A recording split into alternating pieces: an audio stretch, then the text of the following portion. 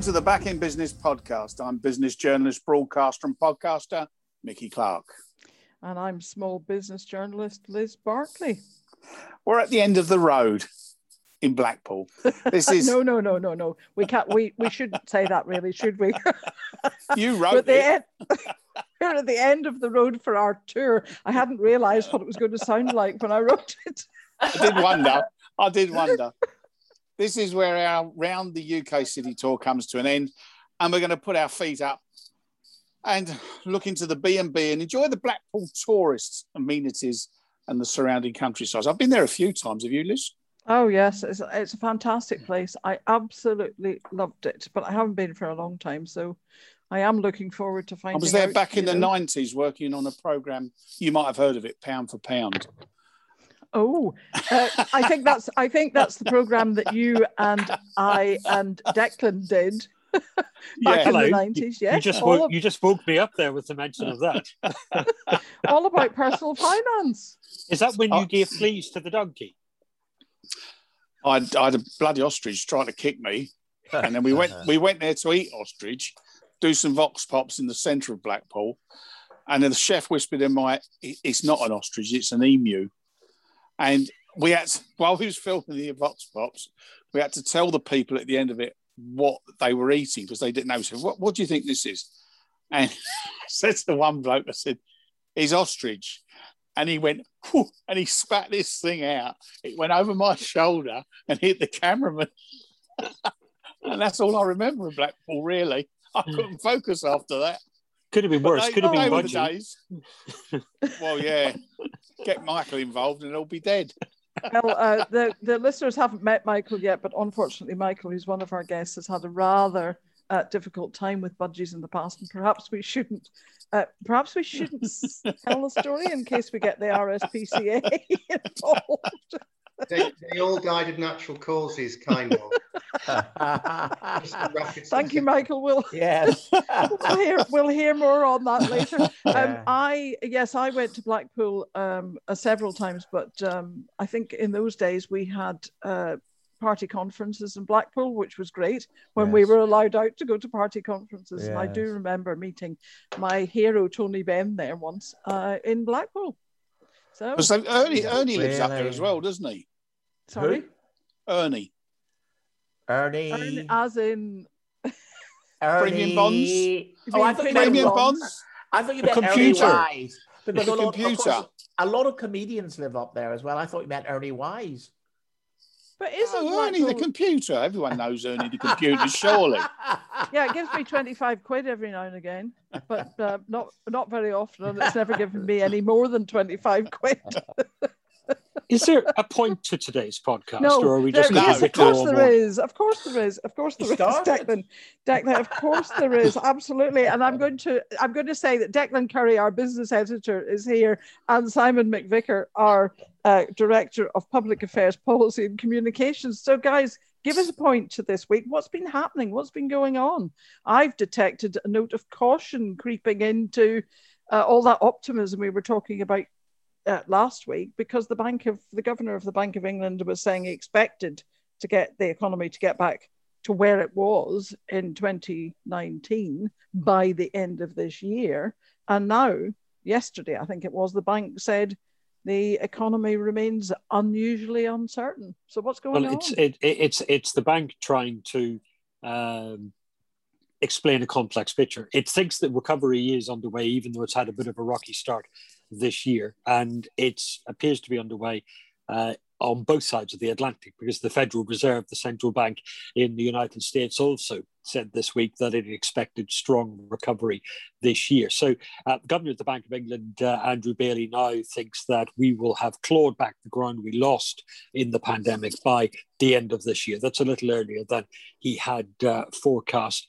But the bank's also saying that after that, they're not quite sure what might happen, how quickly the recovery might be. And all the risks haven't just evaporated into thin air. There is always the ever-present risk of a new mutation of coronavirus that could be as devastating as the Kent one was just before Christmas. There are still ongoing risks to trade from the new Brexit rules as they bed in. So the bank was saying, because of that level of uncertainty, we're going to keep supporting the economy, even though the markets are worried that there might be too much stimulus in there now, and that could lead to runaway prices. Yes, and I think that there is uncertainty still out there. And although the vaccine rollout is going pretty well here, of course, it isn't in Europe, and they're way behind us. And things are actually deteriorating in Europe as we speak. Paris is in lockdown, for instance, on a third wave tonight.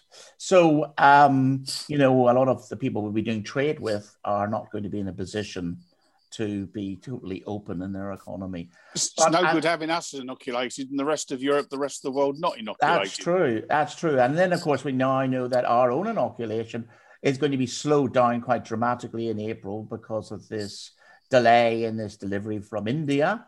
So it means the younger people are just not going to get inoculated as quickly as they had hoped. And somebody was saying on the radio last night, I'm afraid for younger people, it looks like the summer holidays that they might have been planning will be impossible now because they'll have to have 2 shots before they'll be able to travel. So you see, there's a lot of uncertainty out there, and I don't think it would be unwise for people to get too optimistic too quickly.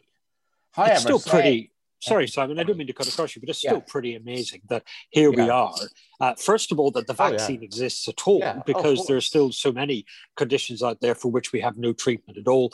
And the discovery of vaccine can take up to a decade. The other is that we now have half the adult population and almost above 90% of the most vulnerable in society are now inoculated. It's amazing. No denying that. That's absolutely true. I do think it's amazing, and Britain's done a really good job at this, second only to Israel, I think. And the thing is, I just think people get really excited and then start to jump way ahead, and you can't really do that at the moment. Well, you've had a year of gloom. That was why I was feeling like there were mixed messages coming out. Sorry, Mickey. There always has been through. Well, it's been a year of gloom that we've been spoon-fed for a long time, and this is a bit of hope, a ray of sunshine. People are going to grasp it. And to be perfectly honest, the comments from the Bank of England are the first bearish comments they've come out with since this pandemic started.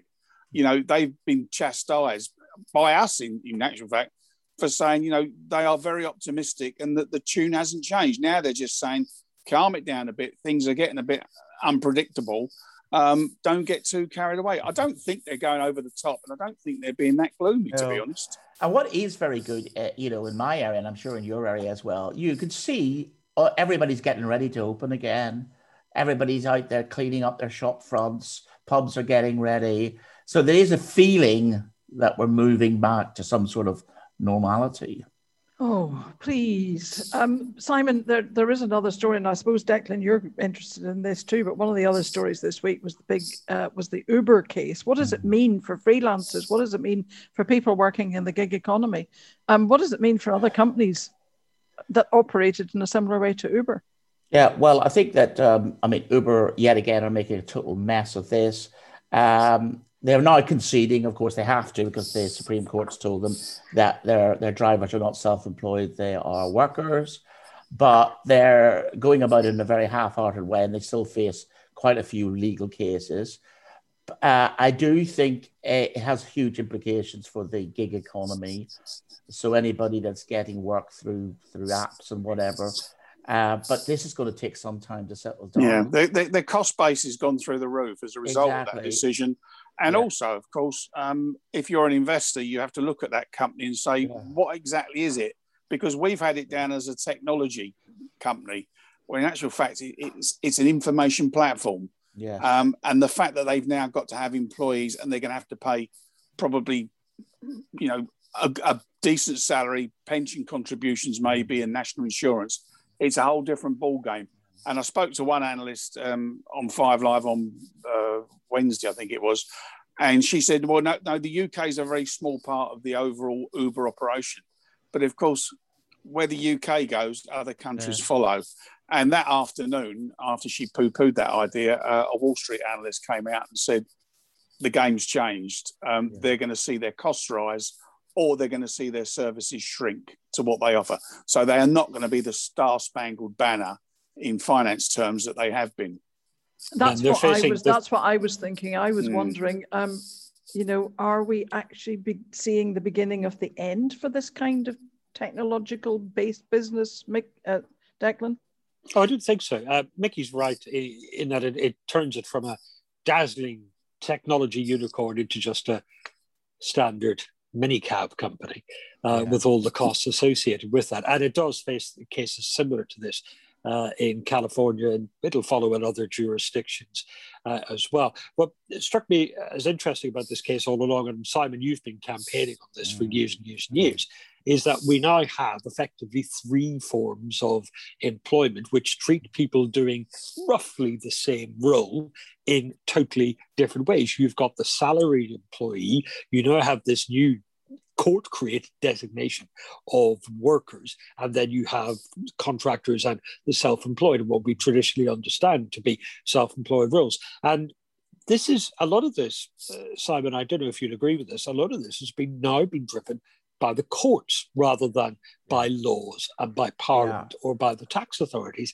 And that's a tricky situation to be in. At some point, the tax system and the law is going to have, a law set by Parliament is going to have to catch up with the laws that are now being reinterpreted and created by the judges. Yeah, it's a mess, as you say. And I think that part of me thinks maybe the politicians are waiting to see what the courts are going to say before they go to legislation.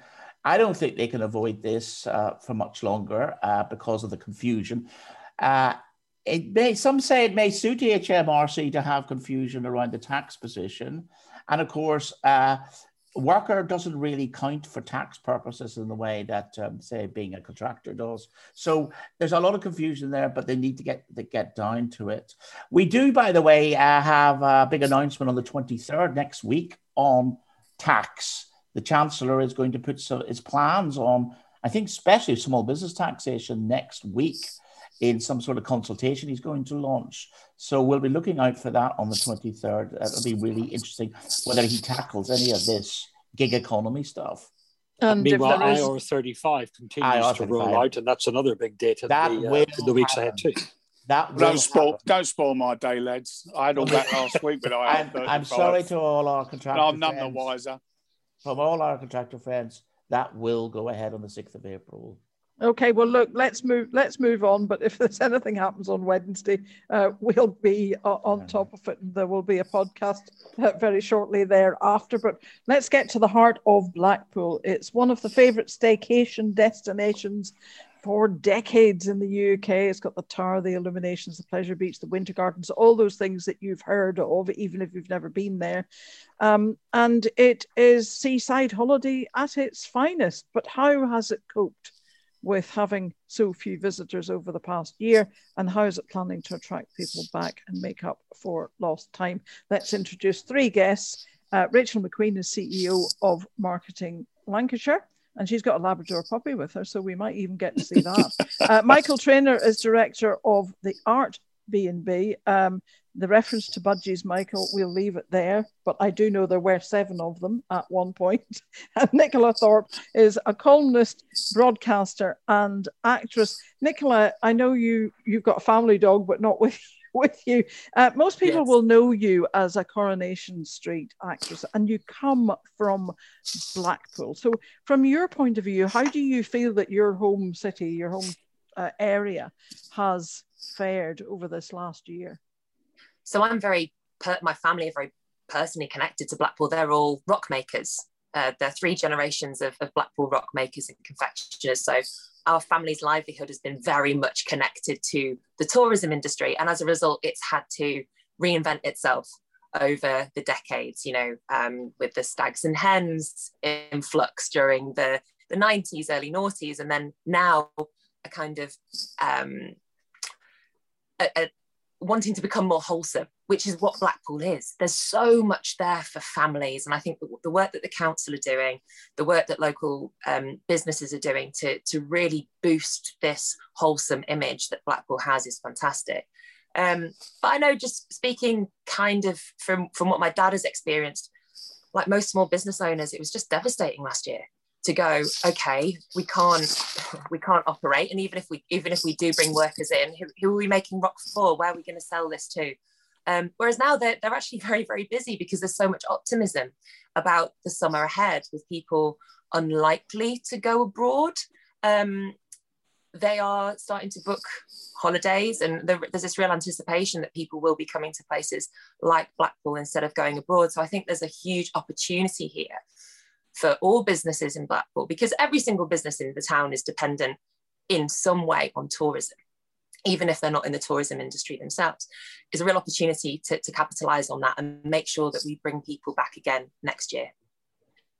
Mickey, there's that word again, optimism. Yeah, I've been banging on it. I've been sounding like a broken record. I did 3 counties this morning, and they asked me about small businesses, how they operated and so on. And I said, the past year, I said, we've interviewed small businesses all around the country. And the first thing that strikes you about all of them is how upbeat and optimistic they are. And the good ones are the ones that have adapted so that the pub is no longer a pub, but it's a takeaway. The butcher's shop has an online service and it's delivering to homes. They've all managed to adapt. And I think it was a government minister earlier in the week said how many people, how many businesses she'd seen that had adapted their businesses to cope and were doing very well. And the economic numbers that are coming out are actually pointing to the suggestion that, yeah, businesses are a lot more resilient at the moment than many experts gave them credit for. Michael, you've adapted. You've adapted. You're not what we would have called a traditional Blackpool B&B.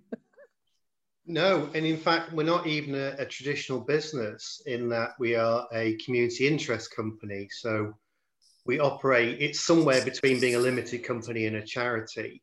The difference being that anyone staying in our hotel is actually, the profits from it go back into community projects. So, you know, absolutely operates like a business on a professional basis, but its purpose is different. So the board is voluntary. Obviously, we do employ people and they're paid. But the other unusual factor about us is that we took the kind of entire history of B&Bs and hotels in Blackpool, which is, you know, long and magnificent, the great story of the Blackpool landlady. And we thought we would relook at that for the 21st century. So our hotel, which we acquired with a wide range of public funds, is also being designed by artists as well. So Blackpool, you know, has existed since its inception as an attraction. That's its main industry. You know, it never was in steel, it never was in fishing. It's an arts, entertainment, cultural industry. And in that bit where you were discussing, you know, the kind of forecast for the future and what the Bank of England was saying, it's very generic, really. It very much depends on what sector of the economy you're in. And you know, Nicola alluded to the fact that lots of people will be staying for their holidays in the UK in the next year or two. That's a really positive thing for a place like Blackpool. A really negative thing is to be in the arts, culture and entertainment industry, where no one imagined that you would be legally prevented from having audiences, customers, people staying, all of that. And that's the dominant, you know, driver for Blackpool. And that's why it was built. Again, it's really unusual. It's absolutely fascinating place, fascinating economy. It's one of the few places in the world that was deliberately built just as an attraction. It's kind of a massive stage set. I like the way you put that. That really, yes, I get it. That is clear when you think about you know, the things that I mentioned at the beginning, the illuminations and the tower and so on. Are you fully booked for the coming holidays? No, we've got very few bookings, and this is because we can't yet set a date to reopen. We know that in theory it's allowed from the middle of May onwards, so it's a bit later for hotels than it is for some other small businesses. But also it's not quite so easy just to reopen a hospitality business, a hotel, because there's all sorts of licenses and health and safety and things you need to it sounds boring, and the customer doesn't need to know all of that. But obviously you've got to reboot everything and have everything rechecked and so on. So we're working on that. And yeah, we should be reopening end of May, but we haven't got a date yet. So we're really hoping we're going to be super busy. And we've got a new plan for the winter as well, to actually not be a hotel in the winter. Rachel, we've heard all three of you now talk about the prospects of the benefits of staycation this year and how well you expect to do. Cynics like me might come along and say, well, hold on a second. It might be a flash in the pan, a one-off, because once foreign holidays are back, people are going to flood abroad. But is this also an opportunity for businesses in Blackpool to actually take advantage and make sure that there's a lasting legacy to this, that people will return, will come back because of the enjoyment they've had while they were staying there? It's not going to be a 6-month wonder which peters out in the start of 2022. No, absolutely. And I think it's, if we can get anything out of 2021, it's that I hope that people will rediscover Blackpool, because I think people have a lot of fond memories of it. Having gone as a kid, like Liz was saying, she hasn't been back in a long time. And I think people, not going abroad, that opportunity to rediscover the UK's favourite seaside resort, to come back and actually see how much development has happened, how places like Michael's, Art B&B, just give a fantastic offer for a UK holiday, that family-friendly offer that Nicola was talking about, all of the things that you can do in Blackpool, from going to the zoo, the water park, Sandcastle Water Park, the Tower, Sea Life, Madame Tussauds, the dungeons. There's just so much to occupy a family in Blackpool. And I think that if people do come in 2021, even if it's because they can't go somewhere else, I very much hope that they will continue to come back, in future years. And it's not to say that international travel won't happen. We'll all still want our foreign holidays. But I really hope that people will rediscover that joy of a British seaside holiday. Can I pick up on a word that Nicola used? You said wholesome. And Michael has explained that his B&B is a community interest company. How important is this sort of shift in almost, ethos, ethics, purpose that businesses are bringing to somewhere like Blackpool? I don't know, Nicola, if you want to just expand on what you meant by the wholesome thing. Yeah, sure. I mean, for me, I suppose I use the term wholesome to sort of explain the kind of family-friendly environment. But you are absolutely right. There are so many social enterprises in Blackpool who do fantastic work, because whilst we recognise that there are certain parts of Blackpool or areas that unfortunately are some of the most deprived in the country, we recognise that, whilst also saying it is an incredible attraction for people to come and visit. But we can't just be pumping money into these attractions without recognising that there are other people in the town who need that help, because we have to have, and I'll use the word wholesome again in a slightly different context, a holistic approach, right, to boosting Blackpool's economy. And Michael's B&B, I've never stayed there, but I've been on your website and it is incredible. I wish that more people would take this approach to B&Bs and hotels in Blackpool, because it just, all the decoration, I don't know if you've seen it, but the decorations are designed by different artists, and it just celebrates Blackpool's history, which I think Blackpool, unlike any other town or city in the country, has this branding, right?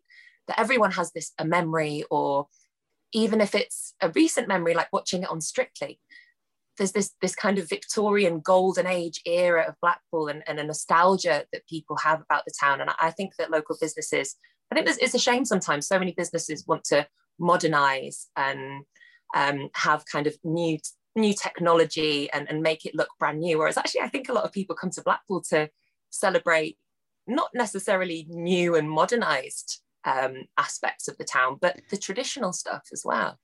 Sounds as though you're talking about taking it up. Sorry, Liz. Sorry, it sounds as though you're talking about taking Blackpool up market. You're talking about wholesome one second, and kiss me quick hats the next. Is that what you're saying? You're improving on the image that people are going to get better value for money and a bigger variety of things to do. Yeah. And actually, Mickey, my question was more or less the same, except from the other point of view. Is this a reinvention that Rachel can sell, you know, the wholesome, the family stuff, the community interest companies, the ethos that Rachel can sell for the area as well?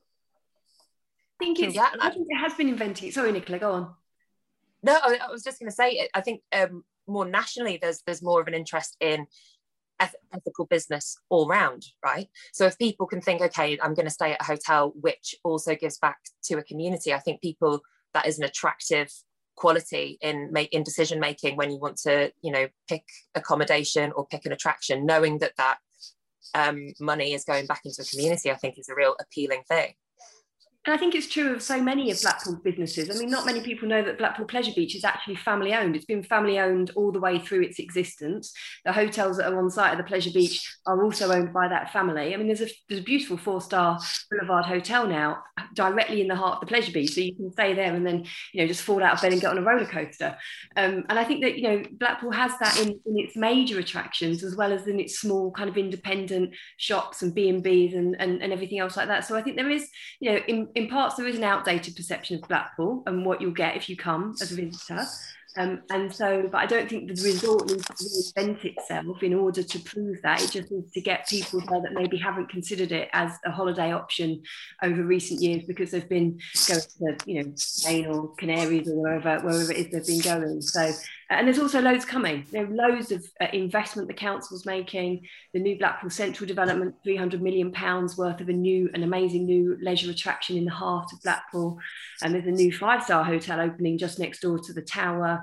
Showtown, a museum celebrating Blackpool's heritage, you know, exactly that entertainment, good, wholesome, for Nicola's word, family entertainment, which is, you know, Blackpool's been doing that for years and years. I mean, the circus that runs in Blackpool Tower operated through 2 world wars and it's only shut down for COVID. So, you know, it is devastating. We need to get it back open. Michael, was this figuring in your thinking? Absolutely. No, it was all figuring in the thinking. It isn't just mine, by the way. It's a community effort, this. So there's a whole voluntary board behind this. It's just I'm the person that gets shoved out because I've got the best shirts. Yeah, for those of you who can't see us on Zoom, Michael does have good shirts. Fantastic. You've put all our team to shame. Well, that doesn't take a lot. Even though I'd never met Nicola and Rachel before, I mean, we're in tune in how we're all thinking about the place and its future. And just to add, actually, also, there's a new conference centre being built there. So you referred to the old party political conferences and union conferences and used to go on, which still do go on, but on a small scale. So even that now, with the new conference centre, may well attract back sort of the big party conferences to which is fantastic. You know, it's very much a part of the story of Blackpool. And just to pick up on something Mickey said, Blackpool was actually built for the working classes predominantly of the northwest of England and Scotland. And it was built to wow them for their short holidays. Again, this is going back to the Victorian ethos of it, and built to be a staggeringly, you know, not a patronising approach, but actually to go, you've got a week of your year to rest and relax, and we're going to give you the absolute best experience you can possibly have and things you've never seen before. So, and that all still exists, unbelievably, and it's just a lot of people don't know about it.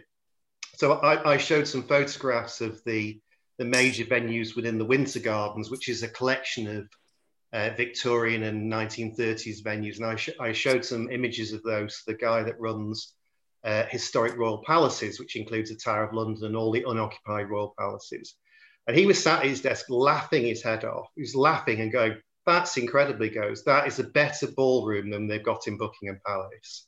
But it's just not necessarily known about. And the fact that it's moved through time and is still functioning, you know, and still functioning for their original purposes. So it's the world centre of ballroom dancing, which once, not that long ago, people would have laughed at, but now it's major international TV viewing, brings people to Blackpool from around the world because of all the national competitions. So I'll shut up in a sec, but I think that what's probably missing is not getting rid of the traditional working class visitor, but opening up the access to more specialist interest areas who would be very, very curious about the architecture, the social history, and also the nature, because it is actually a seafront town, which people forget about, with, you know, kind of wonderful views and vistas and all the rest of it.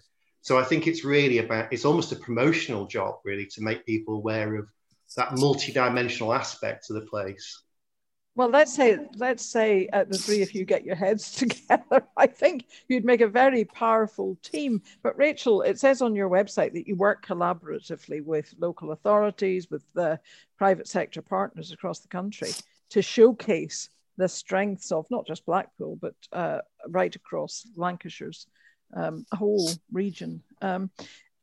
When you say local authority, how does that work? How does that partnership work? And how is the local authority attempting to stand out from, let's say, you know, places like Great Yarmouth? There must be a lot of competition going for these visitors.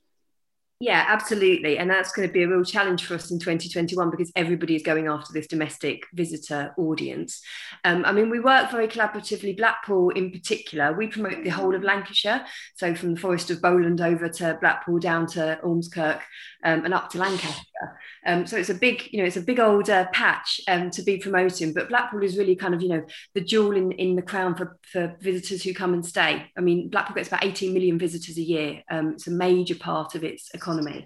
And you know, Visit Blackpool is well invested and well connected. So working with the partners across the resort, from the Sandcastle and the Zoo to Merlin, who run obviously the Tower, Blackpool Pleasure Beach, and all of these new investments that are coming on stream, to kind of collaboratively and collectively promote the area. And it, you know, it has been tough. We operate on a basis of, we get funds from local authorities. So Marketing Lancashire, they call it a DMO. It's a bit of an odd definition, but we're not for profit. So any money that we get is invested in the promotion of the county. We secure public funding from local authorities, but also from national government. And we've worked really, really hard to get Lancashire's share of that national government funding. And we were successful in getting Cabinet Office money for summer last year as we was reopened. And we've just secured money from Visit Britain to support the reopening into 2020. With all of these local authorities and our partners, the businesses, you know, people that run these attractions and accommodation provision to that, you know, that support our visitors. Because I mean, it's a really welcoming place, Lancashire, and Blackpool epitomises that. And that's why when I say I don't think it needs to reinvent itself, people just need to rediscover it. They need to come this year, and then you know, that will hopefully bring them back and back. And I'm really not sure that I've answered your question now. I went off on a bit of a tangent. It's a podcast. it's a conversation. It's moved on. I think it's amazing what people do as well. I remember Michael in the heart of lockdown last year set up an offer for people to become a Blackpool landlady by sponsoring a stay for an NHS worker. And I'm very, very proud to say that I got my landlady certificate. So, but it was just such a lovely initiative. And I think for me, that's what Lancashire and Blackpool's tourism and hospitality businesses do. They really, really care about the business and the industry that they're in and about the people that they serve and operate for. And I think that really sets us apart. And I hope that people will really rediscover the county and come back in 2021. Can I pick up on that's brilliant. I'm very glad you're officially one of our landladies as well, Rachel. That's great. Anyone can be a landlady these days, even if you're a man, Mickey. Hey, me? I couldn't even turn a bed down. Well, think of the hospitality you'd get at Casa Clark. Yeah, Declan and I've experienced that in the past. It's fulsome, let's just say that. But not wholesome. Can I come back to the community benefit aspects of things? So, yeah. What's happened, and this is not to blame anybody, but what happens in places like Blackpool over long periods of time is the activity is commercial, the entertainment and culture is commercial, but that doesn't necessarily directly benefit the people who live there and work in other sectors. So you very easily, and this has happened all around the UK, you very easily get a kind of two-tier economy where a small number of people are benefiting from a large number of visitors, but a large number of people are getting very little benefit from a large. So you end up with this kind of, in a university town, you get a town gown split. I don't know what you'd call it in a seaside town, but you get a kind of resident and visitor orientated split, and it's very significant. And so I think the future economically and socially and purpose-wise for places like Blackpool and probably Great Yarmouth and others is actually to bring those two things together so that that industry, that specialist industry, that attraction industry is actually much more directly benefiting the people who live and work there. So that's a tricky thing to do, but actually it's perfect. It should be perfectly achievable. Nicola, does that ring bells with you, given that your father... Yeah, it really does. So I work a lot with several charities in the town as well. I'm an ambassador for 3 different Blackpool-based charities. And while, you know, what Michael says is absolutely true, you know, the more visitors, the more money we can boost into Blackpool's attractions and tourism industry, the better it is for everybody. But it's a slow, gradual process, right? We need to have that as much as he was talking about two-tiered economy, there needs to be a two-tiered approach from government. You know, we've just had this incredible £39.5 million grant from the town fund, which is incredible and goes into the new central development and different schemes around the town. But it's really, really vital that the government recognise that legislative change needs to take place, because there's a big issue in Blackpool with transients. We have a really high proportion of transient population, and that is something that is you know, I hate to use the word drain, because people themselves are never shouldn't be labelled as a drain on the economy, but it does affect Blackpool's economy in a big way, and that's all stuff that can be taking place with legislative change and just recognising the social issues in the town. But also making Blackpool an all year round destination is so important. We saw, well, what was intended to be an extension of the illuminations over Christmas, but unfortunately we went into another lockdown. But as Michael said, we've got the new conference centre at the Winter Gardens, and actually the Tory Party conference will be coming there in spring 2022. So it's just about extending the season, because, well, as my dad has found for the past 40 years of working there, he gets to August and then he sort of dies for about 3 months and finds the energy to get back up and work again for the next summer season. So unfortunately for my dad, I'd like him to work 12 months all the way throughout the year and be burnt out, I think. But that's the idea, right, is that we extend it beyond the illuminations and beyond the summer season and really improve what Blackpool has to offer during the spring. Because the opportunities are there, aren't they? I mean, the Northwest itself has been a melting pot in recent years. You know, most people wouldn't even recognise the fact now that Birmingham is officially our second biggest city, whereas Manchester and to a certain extent Liverpool have done a wonderful PR job. I mean, the focus very much for Londoners when they want to talk about people in the regions, they talk about Manchester and Liverpool rather than Birmingham. And is there enough being done? Is there enough infrastructure in place now for Blackpool to piggyback on this? And if so, will businesses have enough finance in the future to expand their operations? Because what you're seeking now is quality rather than quantity, isn't it? It's value for money. Mm. Yeah, and I think that's you know, the levelling up agenda, as the government likes to call it, you know, has to date really been focused on core cities, and that's the Manchester, Liverpool, Leeds. You know, they don't, when they look north, they don't really see that yet down in Whitehall, and you know, we're working quite hard to try and make them recognise that it's not just about these major cities. And I worked in Manchester for a decade. I was a deputy CEO at Marketing Manchester, so and yeah, worked very, very hard, and they've done a lot, and Liverpool likewise. But I think there is there does need to be legislative change, but also mindset change in terms of when government looks to the north and tries to kind of do that UK shared prosperity funding or levelling up agenda, wherever that new funding is coming from. And they need to rethink that the way that they support kind of rural and coastal areas of the country, as well as just the major cities. And I don't think that that's deep enough within their thinking yet. So yeah, working very hard. DCMS at the moment are going through their own kind of review in terms of how they try and support the recovery of the tourism sector. Slightly frustratingly, they always separate it from what they call the cultural sector. I'm a big believer that the two things are really kind of the same, and we, it's all about supporting and making places beautiful for residents as well. So, I mean, we're a full place promotion agency. We promote as a place to live, visit, study, and invest.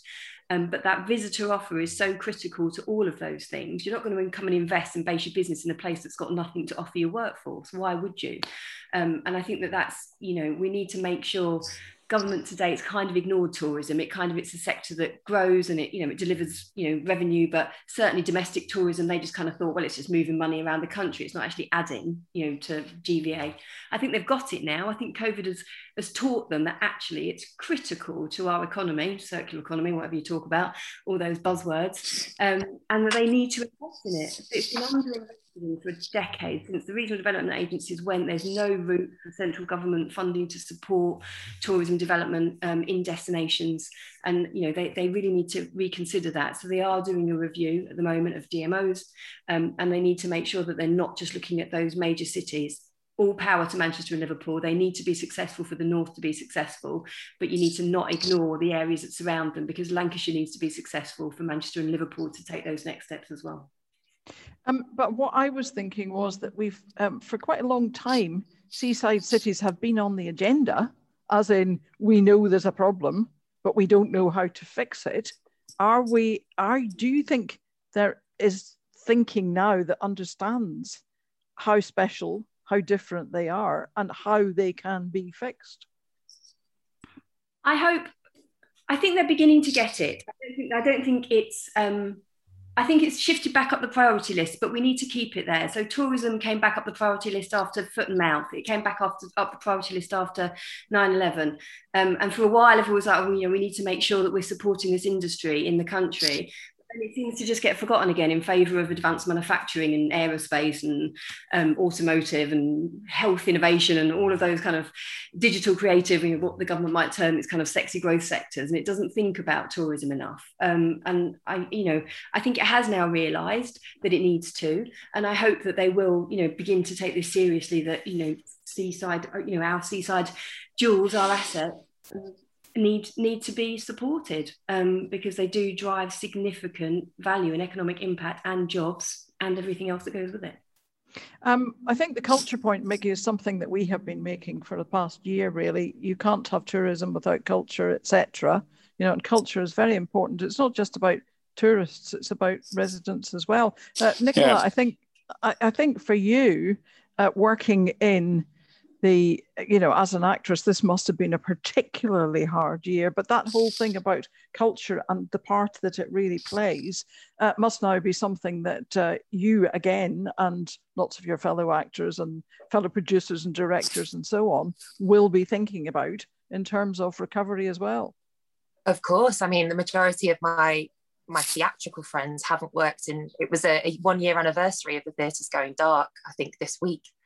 So it's really depressing to think that there are so many skilled, talented workers out there who just have been forced to stay at home. And what I would hope, and what we all hope, is that there will be this reinvigorated zest for wanting to go into the theatre and buy tickets and go to see shows and look at what there is to offer, and not just come down to London. I always say this to people, if you want to see a good theatre production, don't think you have to come to the West End. There are wonderful theatres. We have the Grand Theatre in Blackpool, there's the Exchange in Manchester, the Lowry. There's so many incredible regional theatres that need to be supported, particularly because Panto season was cancelled this year. And Panto's the brings in the most money for regional theatres. But it makes me sad that, when I was a kid and I came down to London and as an actress, and I went to the West End and I went to all these theatres and I thought, oh, well, we have this back in Blackpool. So why are there millions of people here, but they're not flooding to Blackpool? And I appeal to, the star comedians and the star actors to take jobs and take their theatre shows and tours to Blackpool, because we have wonderful audiences as well. I think that the local audiences are often overlooked in favour of a kind of hoity-toity National Theatre London-based crowd. But that's not what theatre is about. Theatre should be political. Theatre should be about engaging with people from working class communities. So bring your shows to Blackpool, please. Well, there you go. There's heartfelt plea. Yeah. I think it's because the passion that Rachel, Michael, and Nicola have shown for Blackpool will convince people that yes, that is the next stop, the next thing to do. Michael, I want to book in for 2022 for the Tory Party conference now, because it'll be so hard to get a room that if I don't book now, I'll have to stay in Manchester probably. We will book you in, Liz, immediately in one of the artist design suites. Fantastic. Don't give her a suite, just give her a camp bed. That's all she needs. I said suite. That's all I usually get. Thank you, you three, so much. Absolutely fascinating, Rachel, Michael, and Nicola. Thank you. Simon, one thing that strikes me is this whole business about the role that local authorities play. It's very important. And you and I are going to talk to Eve now. I've forgotten her name. Roodhouse, yes. From Leeds City Council. We're going to talk to her next week. She's the Chief Economic Development Officer, and she's in charge of the whole business strategy in Leeds Council. And she's very proactive and very high profile. And I think she's doing a very good job there. And I think other big cities have got these people in place as well. So, I think local authorities can really drive the whole infrastructure, the whole skills agenda, the whole promotion of the city, and coordinate people. And I think they play a very valuable role, and they're underestimated. I think that's the underestimated, yes, is the word that rings true. Declan, Simon, what should we be looking out for in the next week? Can I just check with Nicola? Panto season, is it going to be back this Christmas? I don't know. I don't know if those decisions have been made. I think it very much depends, obviously, on, because it's winter. We don't know what the situation will be with a third wave. But what I know is that we've got a couple of old dames you can have. Well, I was about to say, I think Declan's looking for a role. I wasn't advertising. I was merely, the thought crossed my mind that we drive the kids to Panto every Christmas because it's an important part of their development, and they hate it, but they're going to go again this Christmas once we're open. Buxton, here we come. I'm really struck in that conversation about Blackpool and Lancashire is the power of nostalgia. It's such a powerful force in business. So long as it's utilised properly, it needs to be done to modern standards and modern settings. It's not a code for doing things the way that they've always been done. It's respecting and reflecting our interest in history and times past, but in a very, very modern setting. And whether that's reflecting Lancaster's deep sort of role in English history, or whether it's the sort of the cultural excitement and the experience of learning how to ballroom dance for yourself in places that look like something you see on Strictly. That's really an amazing thing to think of, because experiences are so important in leisure and in tourism nowadays as well. I think you're making a bid for Strictly as well, are you? Yeah. I think that the not good in them sequins. The pop. The selling point for the tourist board surely is to show that you can dance better than John Sargent and Anne Widdecombe. We can all do better than that. Well, hold your breath. Go on Strictly. Well, there you go. Look out for Declan in sequins this week. I think is that what you're saying? You should come, Declan. Right. It's only about a £5 on a Saturday afternoon when things are normal. You pay, I think it's like £4.95, and you can go into the ballroom You can have an afternoon tea and watch the dancers come from all over the Northwest and just have a bit of fun. And you can join in with them if you want and listen to the Wurlitzer. Sold. And it's actually the world's best ballroom. There's no doubt about it. And it's actually the world centre of ballroom dancing. And if you don't like that, underneath it is Frank Matcham, the Victorian theatre designer, his only circus he designed in the world. So absolutely staggering architecture to visit. Yes. Yeah. Well, I'm going to get the team to book. We're going to have to do this tour for real, I think, because there's so many places that we visited virtually that we now want to visit for real. But this is the last. If they thought a stag or a hen party was bad, just wait for us to do it. So we'll have to book it for real because there's so many places we really do want to visit now, having talked about them over the past few weeks. And that is the end of our tour, where, as I said, Simon and I are going to talk to Eve Roodhouse next week about the role of local authorities in economic recovery, and then we're going to take an Easter break. So thank you very much, everybody, for taking part in this week's podcast. Thank you, Rachel, Michael and Nicola. Again, to George, Ollie and Ben, without whom it never would happen in the background.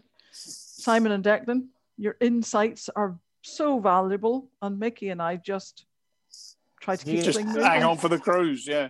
And I think there's one other thing we should just mention before we go off air. We have a new small business commissioner announced by the government last week. Oh, do we know who it is? Is it someone we know? And guess what? It's our own Liz Barkley. So many congratulations, Liz. Are you the queen of the quangos now? So you're going to have to call me commissioner from now on. Oh, so we'll call you a lot worse than that. Exactly. You're now going to have to be grilled by us on some stage when you take up your post in July. I'm not sure. I was going to say I should look forward to it, but I'm not sure that I will. We're absolutely delighted for you, Liz. A great appointment. Well, as you know, I'm absolutely passionate about small businesses and the work of the self-employed. I think they are the backbone of the UK economy. And so I will do my very best to try to support those small businesses and self-employed people, the ones we've talked to, the ones we haven't talked to yet, the ones we will talk to, as much as I possibly can. So it's the civil servants I feel sorry for. Do they know what's coming? Cyclone Liz. Buy tickets for a first appearance in front of the select committee. Yeah, that should be fun. I can't wait, Mickey. Okay. Let's draw a line under this now.